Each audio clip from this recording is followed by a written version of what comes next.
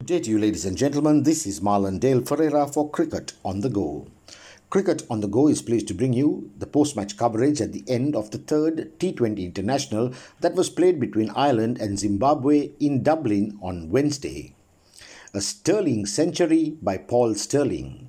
Ireland's opening batsman Paul Stirling cracked a whirlwind century as he ended up remaining 115 not out, made of 75 balls with 8 sixers and 8 fours, which eventually helped his team beat Zimbabwe by 40 runs in their third T20 International played in Dublin on Wednesday. Stirling's firebrand knock lit up the grounds that had around 500 spectators as Ireland went on to take a 2-1 lead in their 5-match series.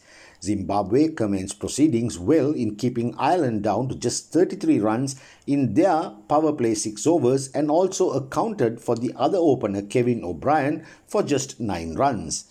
Thereafter, Ireland, especially Stirling, who bided his time in scoring a patient first 50, then went berserk in notching up his second 50 off just 23 balls to record his maiden T20 international century. Skipper Andrew Balbirnie also chipped in with a useful score of 31, made of 24 balls with a 6 and 3 fours, and was also associated in a 77-run stand with Stirling. Zimbabwe in their run chase had 5 batters who got into double figures, but none of them could continue to see their side through. Of the 5 batters, skipper Craig Ervine carved 33 runs inclusive of 2 sixers and 3 fours and made of 18 balls as Zimbabwe lost wickets in practically every alternate over to be eventually bowled out for just 138 runs. Ireland's Mark Adair captured 3 wickets as Josh Little, Ben White and Shane Ghetkate grabbed a pair of wickets each.